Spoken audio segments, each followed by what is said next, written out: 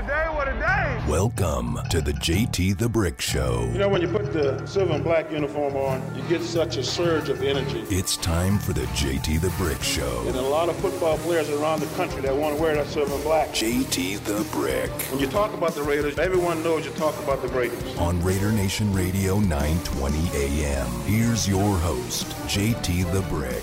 Good to have you back. Hour number 2, JT with you. Hope you had a great weekend, everybody. Raider Nation Radio, right here on 920 AM and that beautiful Raiders app. As we welcome in new partners, we have a new tequila company, Híjole.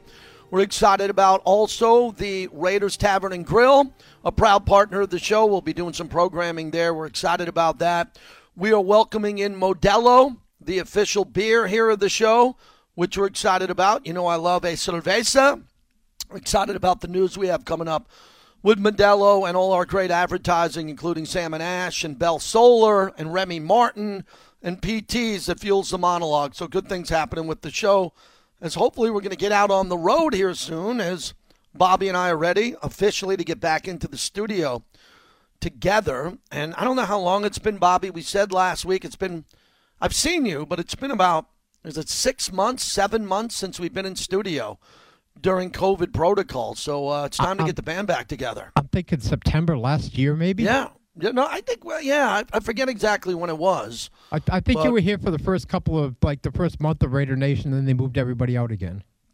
Yeah. Am I right? Well, yeah, again, I'm used to being at home now, and it's actually been a really unique opportunity to be from home, but I want to get back into the studio, and we'll be doing several more broadcasts from the Raiders facility, especially next week, leading into next Thursday, and we'll fill you in what we're doing with the Raiders as the Raiders bring us in the loop and tell us what we're going to be doing here on the flagship station. Tim Neverett, voice of the Dodgers. What a job. Tim started in Vegas, big Vegas guy. He texted Bobby. He's going to jump in on that series. As we're talking sports, I'm talking Raiders. But again, I mix in the NBA. The biggest story anywhere around the world in sports is the new Super League of World Soccer in Europe. If you're not familiar with what's happening there, that is 10 times bigger than the NFL draft and the NBA combined. As now there's going to be a break into a super league of soccer with the top teams in the Premier League, Real Madrid, Barcelona. Everybody's going nuts overseas. And I like talking about stuff that's big, and that's big. This show, we want to give you the biggest topics every day. If it's the Raiders on certain days, you'll get it. If it's not, we're moving on to Golden Knights and some other things, and I think the Padres and the Dodgers, not only did they play over the weekend, great series, as I was cranky Yankee, crying in my Yankee beer, they play Thursday through Sunday of this week. So the Dodgers and the Padres play a lot of games this year. It is going to be fun. So my wife and my youngest son and I flew to Oklahoma to see my son in college. That's always been a dream of mine. My oldest is 19. He's a sophomore at the University of Oklahoma, so we got a chance to go there and hang out with his fraternity brothers. It was parents' weekend, and got a chance to do what I always wanted to do, play beer pong out of a red Solo cup and hang out with a bunch of fraternity kids who were going through what I went through when I was in college, and it was a lot of fun. I actually tweeted out a picture. I bought a fish bowl for the guys in the bar. A fish bowl is a fish bowl, full of your favorite liqueurs mixed in one. No, I did not drink the whole thing, nor would I. I was just the proud dad buying. And that was a funny story. At the end of one of the nights we were out, and the kids who were able to get into the bars there, or wink, wink, the kids were able to have a good time. I put my credit card up at the bar, and it's so different than Vegas. If I put my credit card up at the bar in Vegas for an hour and told a bunch of people to just go get what you want, it would probably cost me $2,000. I'm not exaggerating. It cost me $1,000 in Vegas. There, it's like $130. And you sit around and you go, man, this is how it is outside of Vegas. Speaking of Vegas, we're ready to open. From what they tell me, I don't know what that means for sports. We had Bill Foley on a month ago, a little over a month ago, and he told me that he wanted to be sold out for the NHL playoffs. And I started looking at the numbers. When you get to 20% capacity, you're supposed to go to 40. And if you double 40, you're at 80. And you should be right at 100. I still don't understand the legalities of what's happening and why there aren't more Golden Knight fans in the building. Patrick Marleau is going to play tonight in Las Vegas, and play the most hockey games ever played. He's breaking Gordie Howe's record tonight in Las Vegas. That should be in front of 18,000 fans. And then how does that reflect with what the Raiders are doing and how the Raiders are going to be able to open up Allegiant Stadium? The good news is before the Raiders open up, we'll know everything with Garth Brooks, as Garth Brooks is going to be here, and his concert has been canceled twice, and now the third time should be the charm for 100% capacity. Cover of the Las Vegas Review-Journal today on the opening of Resorts World, the $5 billion casino resort. Okay, the stadium costs $2 billion. Football stadium. This property ups to $5 billion. That's opening on time, it looks like. Virgin Hotels opened. I was at the grand opening for that. We've been down at Circa. Circa does a lot with sports. I've been over there.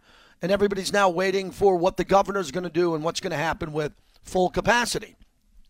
If you've been traveling to Vegas, you've noticed it's been a little bit looser and there's been more and more people out there. When I was just in Oklahoma this past weekend, it was pretty packed. It was pretty packed. And we're starting to see the economy open up again. We need the economy to open safely in Las Vegas so we can get our convention business going and our live sports going. It's very important. I don't believe that sports works at less than 100% capacity. I don't. I've been to a couple of sporting events during COVID, including NASCAR, and it's just not fun when you have 20% of the people there. And I believe that there's a level of apathy happening now around the world in sports where more and more people are not used to going to live sporting events anymore. So when you tell them they can go, it's going to take a while for people to get going. Other than the Golden Knights, we are a great test city here in Vegas because once the Golden Knights are at full capacity, the season ticket holders and the fans are going to go full capacity instantly. Same with the Raiders. The Raiders lost their first season with fans. So the second they're at full capacity, it's going to be sold out. But that doesn't work with other sports. Around the NBA, from Minnesota to New Orleans, baseball stadium. If you told the Oakland A's tomorrow they could be at full capacity, do you think they'd be at full capacity, 50,000? No. So there are some fans that are going to need some runway space to get double vaccinated to say, yeah, I can go. I want to go, and we need this to happen now, especially with the NFL draft. The NFL draft will be in Cleveland. So I saw it. I looked at NFL.com. They showed pictures of that big stage that they've opened up and how it's going to be outside, but it's going to be at somewhat of a limited capacity. So after the draft comes, we should all be pulling for Cleveland as a brotherhood and sisterhood. We need Cleveland to hit a home run with the draft because Nashville had over 600,000 fans. Cleveland's not going to have that many, but they're going to pull off the draft outside. And then we get it next year where we're going to have 1 million. We want to have 1 million people on the Strip. So everybody's got to pull together. And I think it's going to be great. If you know who the Raiders are going to take at number 17, let me know. I got a list of players. I'm trying to whittle down the players for the Raiders to about 5. 5 players that I think they could take. And it'll probably be more like 7 or 8. But those 5 to 7 or 8 players, 4 of them are offensive linemen. Tevin Jenkins from Oklahoma State, Christian Darrisaw, Elijah Vera Tucker from USC. I look at Micah Parsons, the linebacker out of Penn State. I'm very excited to see Kwity Paye or Jalen Phillips, the edge rushers Jalen Phillips out of Miami, Kwity Paye out of Michigan, if they're available. And, that's where I'm going. I'm going with the Raiders at right tackle, linebacker, or edge rusher. So I'm going to do my job. I'm going to whittle this list down to about 7 guys. And hopefully we get it right. And hopefully you help me along the way if you can. 702-365-9200. Happy he is now available for us. The voice of the Dodgers on TV and radio. Our good Vegas friend, Tim Neverett, kind enough to join us on Raider Nation Radio. And, Tim, I was thinking of you, Dodgers-Padres over the weekend. It looked fantastic. The rivalry again. It's been a while since there's been a rivalry in this series up to now. How do you see it? Well, it's the current thing right now. And I think that when you look at the rivalry situation, it's just that these two teams now are both very good. The Padres oftentimes have not been that good when they played the Dodgers. And when you look at the record, there's evidence of that. The win-loss Dodgers to Padres. But Padres are going for it. You know, I think I told you before a while ago, maybe during spring training, that it's fun, and I'm glad the Padres did what they did because they're making baseball very interesting in Southern California for sure. And, you know, we got 16 more of these games, including 4 this weekend. So, or this week coming up. I mean, it's going to be a heck of a lot of fun at Dodger Stadium too. And it was really, really wild. And I think a preview of what we're going to see for the rest of the year when these two match up from what we saw this weekend. And Tim, you've called a lot of games in multiple sports. When you see a rivalry where both teams embrace it, I like that. The fist pumps on the mound, getting out of innings and lifting your teammates up. This feels like a playoff atmosphere early in the season. And I give the Padres a lot of credit. They're in the arms race. They'll spend the money on the roster to try to keep up with the Dodgers, and their young talent seems to be on an emotional high. They're embracing this rivalry. Do you see it that way? Yeah, I think so. And I think, you know, for the Padres, they've been on the losing side more often. And, you know, that goes back to last season, and it goes back to the playoffs where they were swept in the division series and, you know, by the Dodgers. And, you know, I think they look at it like this is our rival because they've been positioned geographically in Southern California hoping to be the Dodgers' rival. But still, when it gets down to it, the Dodgers' rival will still be the Giants. And that comes all the way back from the New York days. It's still going to be like that. I mean, we've seen years in the past where, you know, Red Sox-Yankees are always going to be Red Sox-Yankees, but there have been years when they've had some pretty good rivalry matchups and rivalry season series with the Blue Jays, I think, in the 1980s and 90s. And, you know, so this is the rivalry right now, the current thing that's going on, but it'll always be Dodgers-Giants, I think, as far as the Dodgers are concerned. Tim Neverett is our guest. Tim, tell me about Trevor Bauer. He got a no decision, 98 pitches, 7 Ks. Man, when he throws downhill and the movement on that curveball, what have you seen so far from him this year? Yeah, he's got some great stuff. He deserved a better fate in the way that he pitched, certainly. You know, 6 innings, he allowed only 3 hits. One of them was a home run. But other than that, I mean, he was untouchable. 7 strikeouts. He got some pop-ups, some ground-outs. The breaking ball is very, very good. He was landing it in all different parts of the strike zone, too. And then when he wanted the fastball, he reached back and just pumped it past people. You know, I think of the first batter of the game, Jurickson Profar.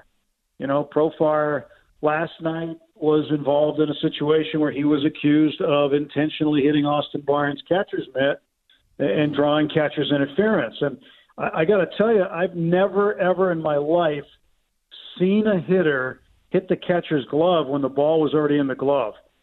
Usually when you're swinging with intent, you're going to beat, you know, the ball's not going to be in the glove yet.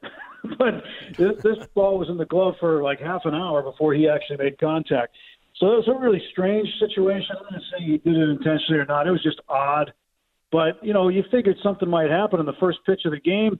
Bauer goes way inside, backs him up, and then he ends up pumping a fastball by him to strike him out to finish off the at-bat. And that was, you know, you can see the excitement that Bauer brings.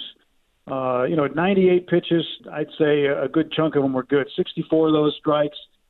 Bauer was very, very good. He's exciting when he pitches. He's fun to watch, and you know that whenever he gets on the mound, no matter who it's against, the Dodgers have a great chance to win that game. Voice of the Dodgers, Tim Neverett, longtime friend. Good to talk to him. And the Dodgers are playing 4 with the Padres coming up Thursday through Sunday of this week. Tim, I love this topic because I lived in San Diego for 8 years. I lived in L.A. for 10. So I know the area well, and I've been to Dodgers, Padres in both venues. This is still a problem for the Padres. There was a trending. It went viral. There were Padre tickets available, and it's limited capacity, but they're really expensive because Dodger fans are coming into that market and buying the tickets, and there are a lot of Dodger fans in Southern California and in around San Diego, and I'm used to this with the Raiders. When the Raiders go into L.A., they buy all the Chargers tickets. Charger fans don't even want to deal with the Raider fans, so they sell them their tickets. What's the backstory this year on this? Because Padre fans have no excuse now. Those tickets should not be available in abundance for Dodger fans who are going to gobble up any ticket they can get at Petco. I agree. When Blake Snell threw over to first base a couple of times in a row, I think Mookie Betts was on first. And he's getting booed for throwing to first in his own ballpark, getting booed loudly because of the number of Dodger fans that are there. These are things that I don't know if there's an answer to it. I think the Padres management this year has urged their season ticket holders not to sell their tickets. They've urged their ticket holders not to sell their tickets to Dodger fans. It's something that, when it comes down to the almighty dollar changing hands, I don't know if it's ever going to change. Just a couple of days ago, I believe it was, where San Diego County increased the possible attendance up to 33%. So there were more tickets available. Just happened to be during the Dodger series, so Dodger fans scooped them up. It's been known as Dodger Stadium South for a long time. And for the Padres, it's a great organization. They've got a great history. They really do. If they could, I just don't know how you fix it. That's the thing. The Dodger fans, who also have an unbelievable history and, an unbelievable fan base, I just don't know how you keep them out of the ballpark. I don't know if there's a way. Yeah, you nailed it. It's the same thing with the Raiders, with the Chargers. Brand new stadium. There's going to be 50, 60,000 Raider fans, period. And there's no debate about it. They just find a way to do it. And that's what's unique about that market there in San Diego. But they really have a good team. It's going to be great to see. Hey, Tim, last week I had our old friend Pete Rose on for his 80th birthday, the all-time hit king. And it was a really deep, he gave me 40 minutes, and it was a deep dive. And he got into Trout and Betts. And it was interesting. We were talking about who's the better ball player, and Pete really took it to Trout about him not winning. And, Pete Rose won 3 world championships and played on great teams. And he said Mookie Betts wins. He won with Boston. He's winning with the Dodgers now. What's that vibe like in Southern California now in the Betts-Trout world? Are Dodger fans paying attention to that, or are they just happy they have Betts, who's arguably better than Trout, especially this year? I mean, I think they're so happy to have Mookie. They don't care what's going on outside the 3-2-3 or the 2-1-3s. They don't really care. But I think there's a lot of respect for Trout. I'll tell you what, 2016, I want to say it was, I was doing the Red Sox games, and Mookie Betts finished as the runner-up in the American League for the MVP. The Red Sox won the division. The Angels finished last in the American League West, and Trout won the MVP. And my thinking was, well, how good do you have to be, especially with East Coast bias, as we're both aware of, to be on a last-place team and still win the MVP? That's how good Trout has been. But I do think Betts should have won it that year because not only was he dominant on the field, but he helped his team win. And I think that Pete has a great point.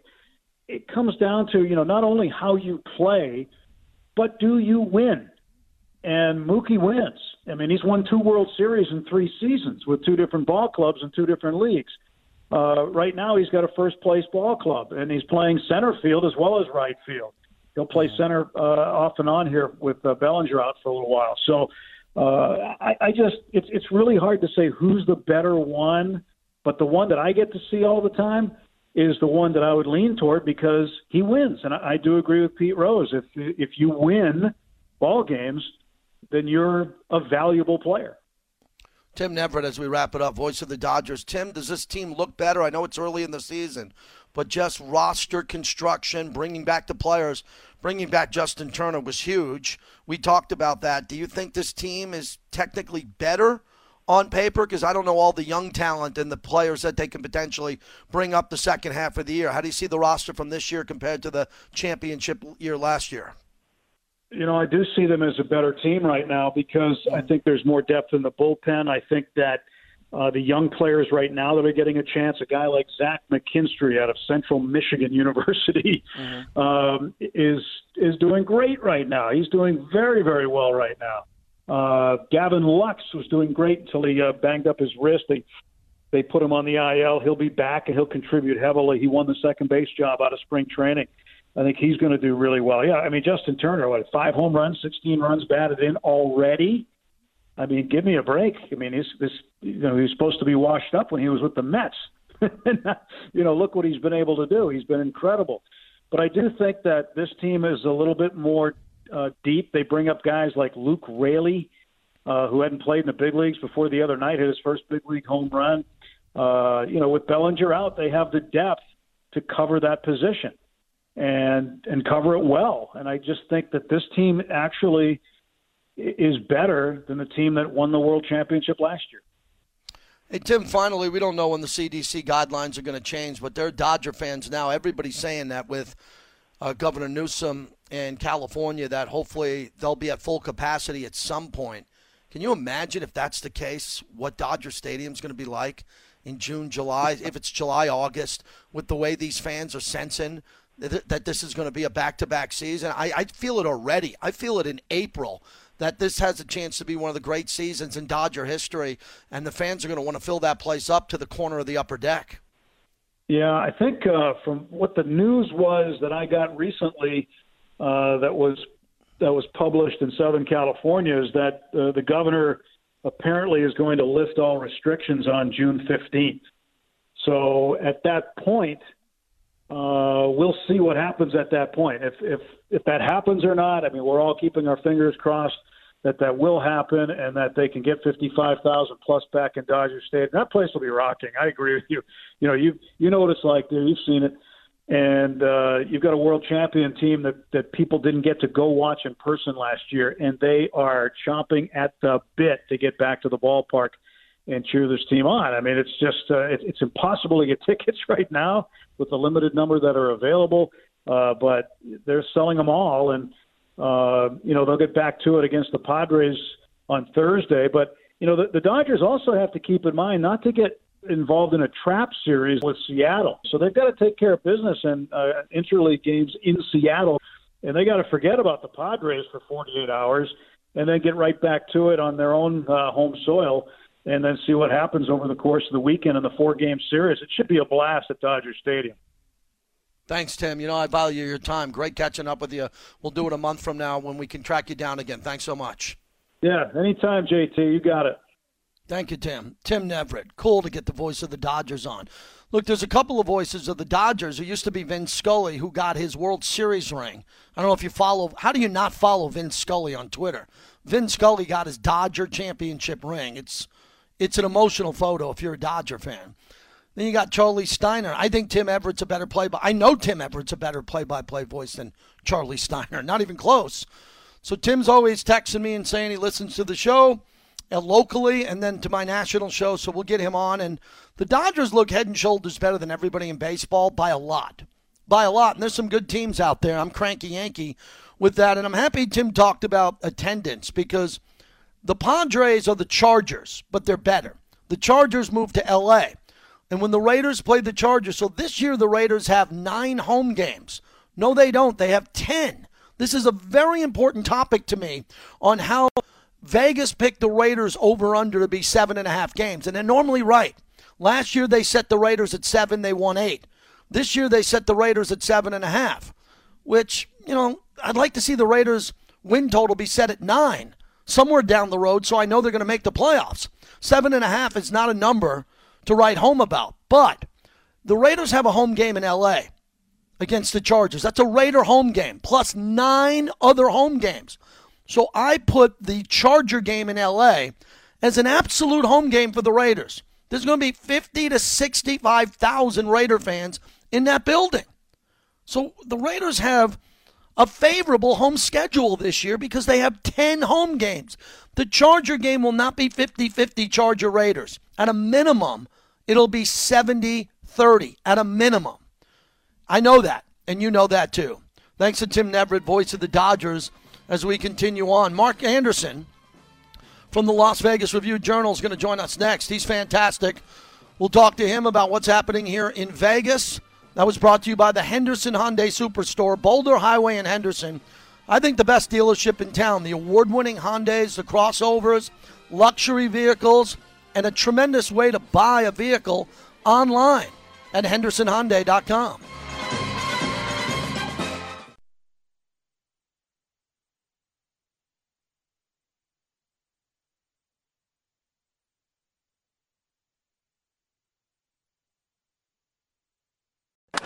On a fly ball into deep left center field, on its way and gone into the second deck. Chris Taylor's third home run of the year, a 2-run shot.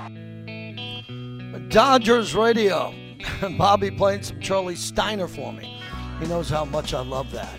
We continue on here on Raider Nation Radio. Mark Anderson joins us every 2 weeks. He's one of the best sports writers, not only in Vegas, but in the country. His cover story on Sunday, I couldn't put it down, Winds of Change. Younger audience pushes pro sports on ways to connect. And Mark, thanks for joining us. I really enjoyed this column that I want to get into with you. How long did it take for you to put this information together about Gen Z and what these younger fans today are watching?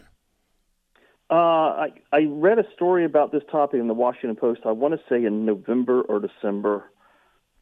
So I talked with one of my editors about, I felt this would be a good story for us, and he agreed. And then I started contacting the leagues, and it was just, a lot of it was just trying to schedule interviews.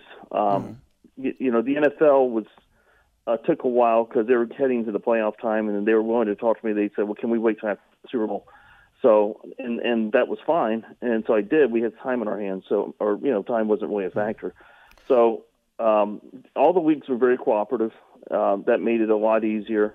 The records professor, who's a Gen Z expert, was extremely helpful. I believe he was the first person I talked to about this. Talked to Don Logan. I tried with the local teams. Don Logan's really the only one I was able to speak with.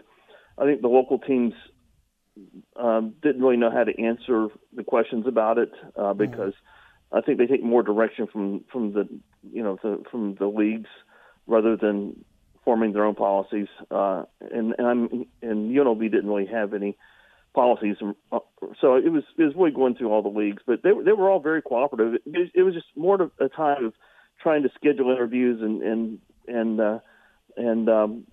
once I got all the interviews done, then it's a matter of writing it, and you have to. Yeah. That's not so easy. You gotta boil it down, Mm-hmm. So that's what you do. I was real happy with it.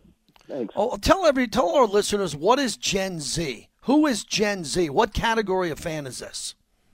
Yeah, it comes from the Zoomer generation. That's what the Z stands for. So it's really the younger folks who are growing up on modern technology and rely on modern technology much more than the generations that came before them. And it's roughly those born in the mid-1990s on. So, it's teenagers all the way to those in their mid-20s roughly, basically, or even younger than teenagers. So that's what it encompasses, and they consume sports differently than the rest of us. It's more highlights rather than full games. It's more, it's not. But the interesting part to me was the studies show they're strong sports fans, and even stronger than the prior generation. So I think that gives some leagues some hope too. Mark Anderson joins us from the Review-Journal. His cover story on Sunday is a must-read. Winds of Change, younger audience pushes pro sports on ways to connect. So I have two. I have a 17 and a 19-year-old, and I watch them consume sports. But they're a little bit different because I work in sports, so they see the amount of time I'm on the radio in the house, and I think they're more invested in sports than the average kid that age. But I'm blown away on how they watch sports. They watch sports on YouTube. They watch highlights. They watch clips. They watch highlights of the shows. Instead of watching all of Stephen A's First Take, they just watch 2 or 3 clips from the show. So they're very focused on what they watch, when they watch it, how to consume it, and then they get on their headsets when they're playing video games, talking to their buddies, or they're texting. So it's a completely different consumer. But what does this consumer bring to sports? Because most of these kids don't have any money yet. Their parents have the money. They're able to buy the season ticket. So what can we see by the stats and what they're eventually going to bring to the sports economy? Well, that's and that's really the question, right? This is the future. So even though maybe right now they're not bringing much in the way of finances to the teams and to the leagues, they will. They're going to be the ones that bring the most to it. And leagues know that they have to reach out to them now if they're going to get them to be fans of their teams or their leagues. So, you can't wait. I thought that Tim Ellis in the NFL had a great quote. He said, "There's no acquisition plan for a 35-year-old. You just can't wait till they're 35 and making real money. You have to do it now. You have to get them involved now, interested now." It's funny you mention your kids. I got a 16-year-old boy he probably consumes sports the more traditional way, maybe because he's around me all the time watching sports. So, but he's more the exception than the rule right now from that generation. So they're there to be sports fans and there to be consumers. It's just, I don't know what it's going to look like in the future, but I think it's going to look different than it does now. I do think maybe like you'll have more of a betting emphasis. You're already starting to see that. The NBA game recently had an all betting telecast. I wouldn't be surprised if that becomes more the norm. Maybe not necessarily the main telecast, but there'll be that option there for those who are interested in it. Mark Anderson's our guest from the Review-Journal. So let me ask you, out of the four major sports, if we're going baseball, football, hockey, the NBA, which sport do you think's the best at marketing to the Gen Z, to the millennials, the younger fans, where they're making the best connection out of the major sports leagues? Well, the numbers show the NBA is the leader right now. NBA? The NBA, yeah. It's where the younger fans tend to gravitate. And there are a number of reasons for that. The NBA, the younger fans tend to like individual over team, and the NBA's been doing that since the 1980s, really. And then there's a whole social justice part of it. The younger fans tend to want leagues and teams that care about things more than just the sports, and whereas teams and leagues have been really reluctant in the past to wade into anything slightly controversial, that's where you're starting to see that happen more and more.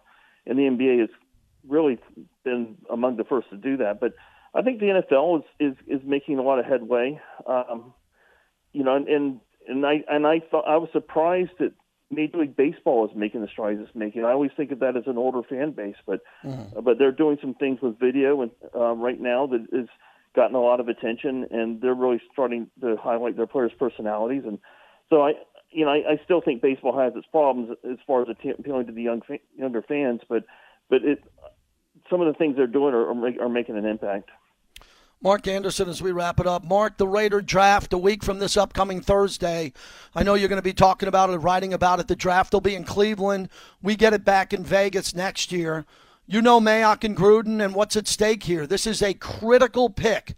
They're all big. The Raiders have had 5 first-round draft picks over the last couple of years, and it's still a work in progress. Usually I wait 3 years to give a real evaluation. I don't think the Raiders have time now to have 3 years to wait on this 17th pick. Is it going to be right tackle, or do you think the priority and the message you're hearing is defense? If I had to put money on it, I'd say they draft a right tackle. But I do think if one of the defensive players drops to them, who they have rated high, but the player drops for a reason, I think go pull the trigger. It's a player. But going in, I think you say right tackle. But the one thing Bobby, we got him on right tackle. The phone's breaking up, so we'll say goodbye. Good deep dive with him on his cover story, Winds of Change. Mark's one of the best writers in the country. He's that good. We have him on every 2 weeks. Check out his column there, Sunday cover story on the Las Vegas Review-Journal sports page. And he says right tackle too. And I agree with what Mark said. What Mark said was right tackle unless a defensive player drops to them. I would say that about Patrick Surtain, who's not going to drop past number 10, I think, at the Cowboys. And if he's available, the Raiders, I don't think their priority is to get a cornerback now, because with Arnett and Mullen, they just spent a lot of draft equity on those 2 players. But what about safety? What about safety for the Raiders if there is a safety at number 17? I don't want to see the Raiders take another safety at number 17. They just took John Abram. They have a safety already. I don't want to see another young safety come into the league and have to be broken in and have to learn and have to be in a position.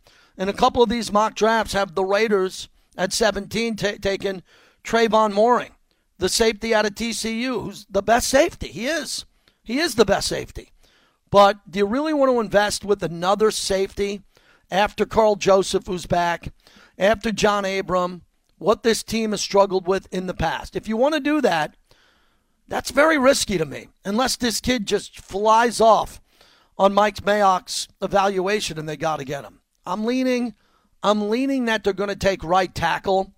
I'm hoping that the Raiders take defense. I do. If they get a good right tackle who can play opposite of Colt Miller, and those are the bookends for the next, because Colt Miller's been signed long-term, so they have him locked up. That would make some sense to me. But that kid better be able to play. And better be able to start. And Tom Cable's going to be the big decision maker on that. There's no way John Gruden's approving of an offensive tackle, right tackle, unless Tom Cable's in that room saying, I want this kid. Let's just cut right to the chase.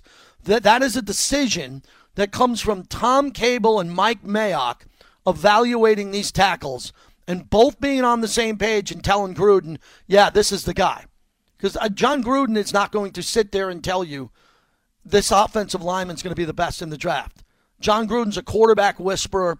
He's a receiver. He's an offensive mind. And obviously an offensive lineman is an offensive player. But that's why former head coach Tom Cable plays a huge role in this draft, in my opinion, because he has to sign off on this player. If they're going with Andre James to replace Rodney Hudson, Denzel Good, the depth of that offensive line, along with Richie Incognito and Colt Miller, that pick, if it's going to take the second round to get a right tackle, I'm going to tell you on this radio show that right tackle in the second round is not starting. How could the 48th pick in the draft, someone taking 40th who's never played an NFL down against NFL pros, how could you think that the second round right tackle is going to start in this league? No chance. He is going to be a projected starter coming in to training camp, but he's not going to start because he's going to be taken late in the second round. The first round right tackle for the Raider has to start. If it's Vera Tucker, if it's Rashawn Slater, I hope it's Christian Darrisaw. If he drops all the way down to them, that would be great. And then what I've said for a while, Micah Parsons could fall to 17. Some people think there could be a character issue or two from college that he seems to have been cleared on. If that's the case, Micah Parsons is the starting middle linebacker for the Raiders, period. And no one get all emotional, especially you guys out there. Don't call me and tell me about Littleton Kwiatkowski. If they get Parsons, he comes in and he's the new alpha male. He's the leader of the team, period. He comes in there as a rookie if they get him, if he drops that far. Thanks again to Mark Anderson for joining us. One other quick point. A lot of people were talking about that YouTube fight. That was over the weekend, and as I was in Oklahoma, I noticed a lot of my son's friends were interested in that topic too. So they wanted to know who was going to win the fight on YouTube, and how big was it, and was it worth watching, and how many people were interested in this. Well, I can tell you, those Gen Z guys were interested in Jake Paul versus Ben Askren, the UFC fighter. And I tweeted out, maybe instead of watching the Jake Paul fight like a stoned high school teenager, you should have watched Hagler Hearns, Castillo Corrales, or a replay of Ali Frazier 1. That YouTube sensation Jake Paul got 68,000 pay-per-views for a fight, and he's a YouTube guy who doesn't box professionally. What does that tell us about sports going forward?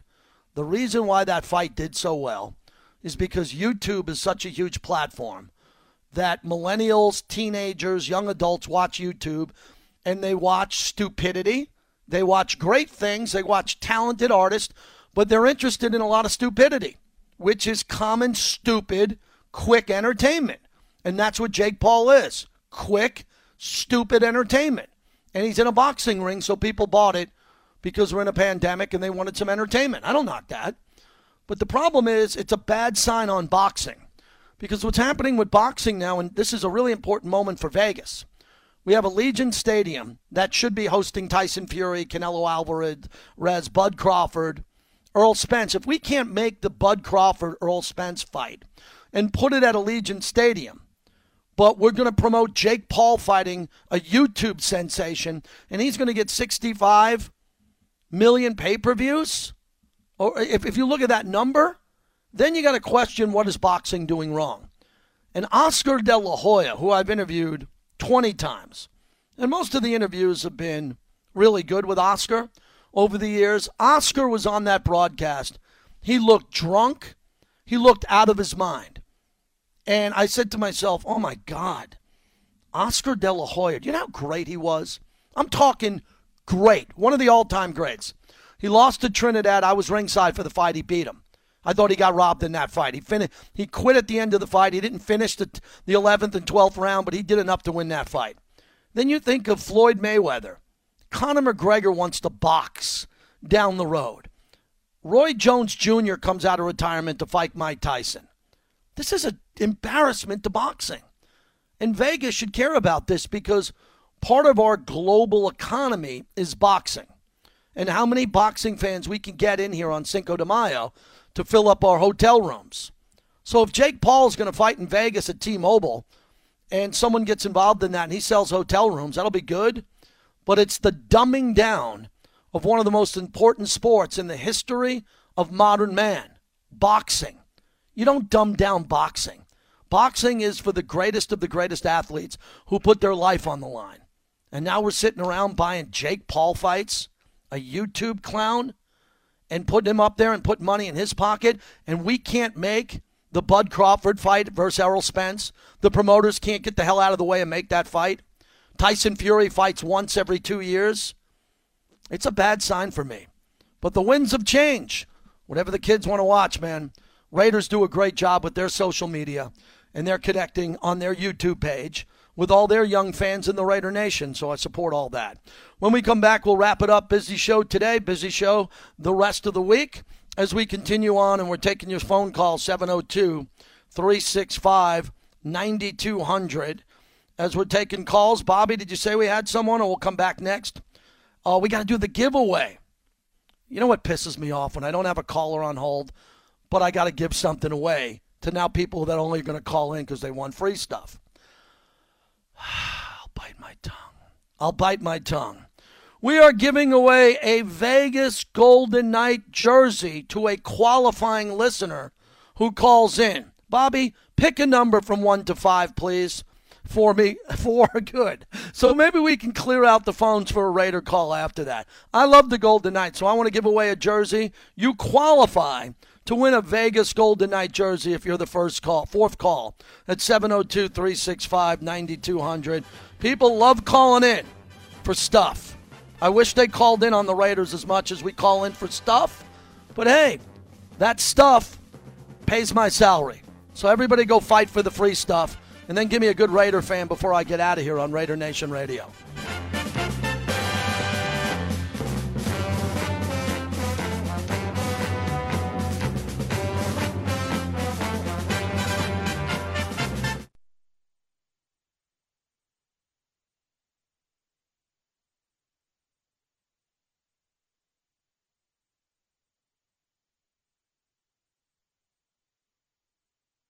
Martinez helps it left circle for Pietrangelo.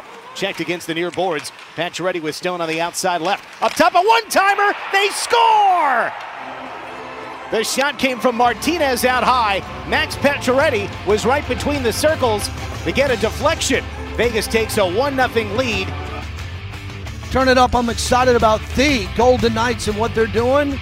We talk Golden Knights all the time right here on Raider Nation Radio. And now they have the opportunity to do what I've been asking for them to do. Stay hot, win multiple games, take care of the inferior teams that are in front of them, and get to a position where they could have the number 1 seed in the entire Western Conference. JT, back with you as we continue on. This is a really big deal for the Vegas Golden Knights here as we take a look at them tied with 64 points with Colorado. The Hurricanes have 62. You look at the National Hockey League and the overall best records in the entire league. Golden Knights are tied with 64 points. They are back with 6 in a row. 6 in a row for the Vegas Golden Knights. And tonight is a really big milestone. Patrick Marleau makes NHL history tonight in Vegas. How are there not more tickets available for this game? 23 seasons, 1,768 games for the Shark. A guy who's played a long career here. And what a career. So he's going to play in the most games in NHL history. And he'll do that tonight in Vegas. which is fantastic. So even though it's not a Golden Knights moment, it's an NHL milestone historic moment, and we're really excited about that. Good to see Alex Pietrangelo get a goal on a play where he came in from the point, got the puck, no one picked him up, and he hit the back of the net. Pacioretty grabs the puck and deals out to the left side of center. Pietrangelo gains the line, walks right in, he shoots, he scores! Alex Pietrangelo! Vegas takes a 2-1 lead. That was a huge goal for him. Got to get Pietrangelo going. Okay, for the money he's making, the impact he's had, he's got to get going here. Maybe that's the goal. And what could you say about the MVP, the captain of the team, Mark Stone? The power play goal and the assist from Marc-Andre Fleury, this was special. Stone gets a stretch pass, he's in, he scores! Tucks it inside the right post. Mark Stone, the rare power play breakaway. Stone has a multi-point performance again, and the Knights now lead 4-2 in the last few minutes of the second period. Yeah, to do this on the road and for Marc-Andre Fleury getting a lot of goal support the last couple of games has been really fun. The way he's scoring, the way the team is scoring for him, and he's making big saves. Here's a great save from Fleury. From the draw, glove saved by Fleury. What a shot from Raquel. He's listening to Gary Lawless and says, I can get 10. I might only have 8 right now. And Fleury says, nope, Gary's right. We're going to keep you right there. So that was beautiful. And Tuck, who's a friend of the show, whenever he scores, Tuck, to get him going along with Stone and Pacioretty, those are the three that have to be very productive. Another Tuck goal. Tuck looks toward an empty net. He scores from the right side of the neutral zone. Alex Tuck delivers the empty netter. Tuck has his 16th goal of the season. Vegas expands the lead 5-2 in the final minute of play in the third. That's Dan Duve on the call. We should get Dan on at some point this week. Raiders sign veteran free agent corner Rasul Douglas. Hopefully he comes in and competes for a position. 6'2", over 200 pounds in the new scheme. He could be a scheme fit. Vinny Bonsignor will have more of that at 4 o'clock today. Thanks to Bobby who put the show together. Tim Neverett, Mark Anderson, Billy Joel Holbert, and the calls that we took on the Raiders draft. Have a great day, everybody. Appreciate you listening as we count down to the Raiders' 17th pick overall in the first round of the upcoming NFL draft a week from Thursday, right here on Raider Nation Radio, 920 a.m.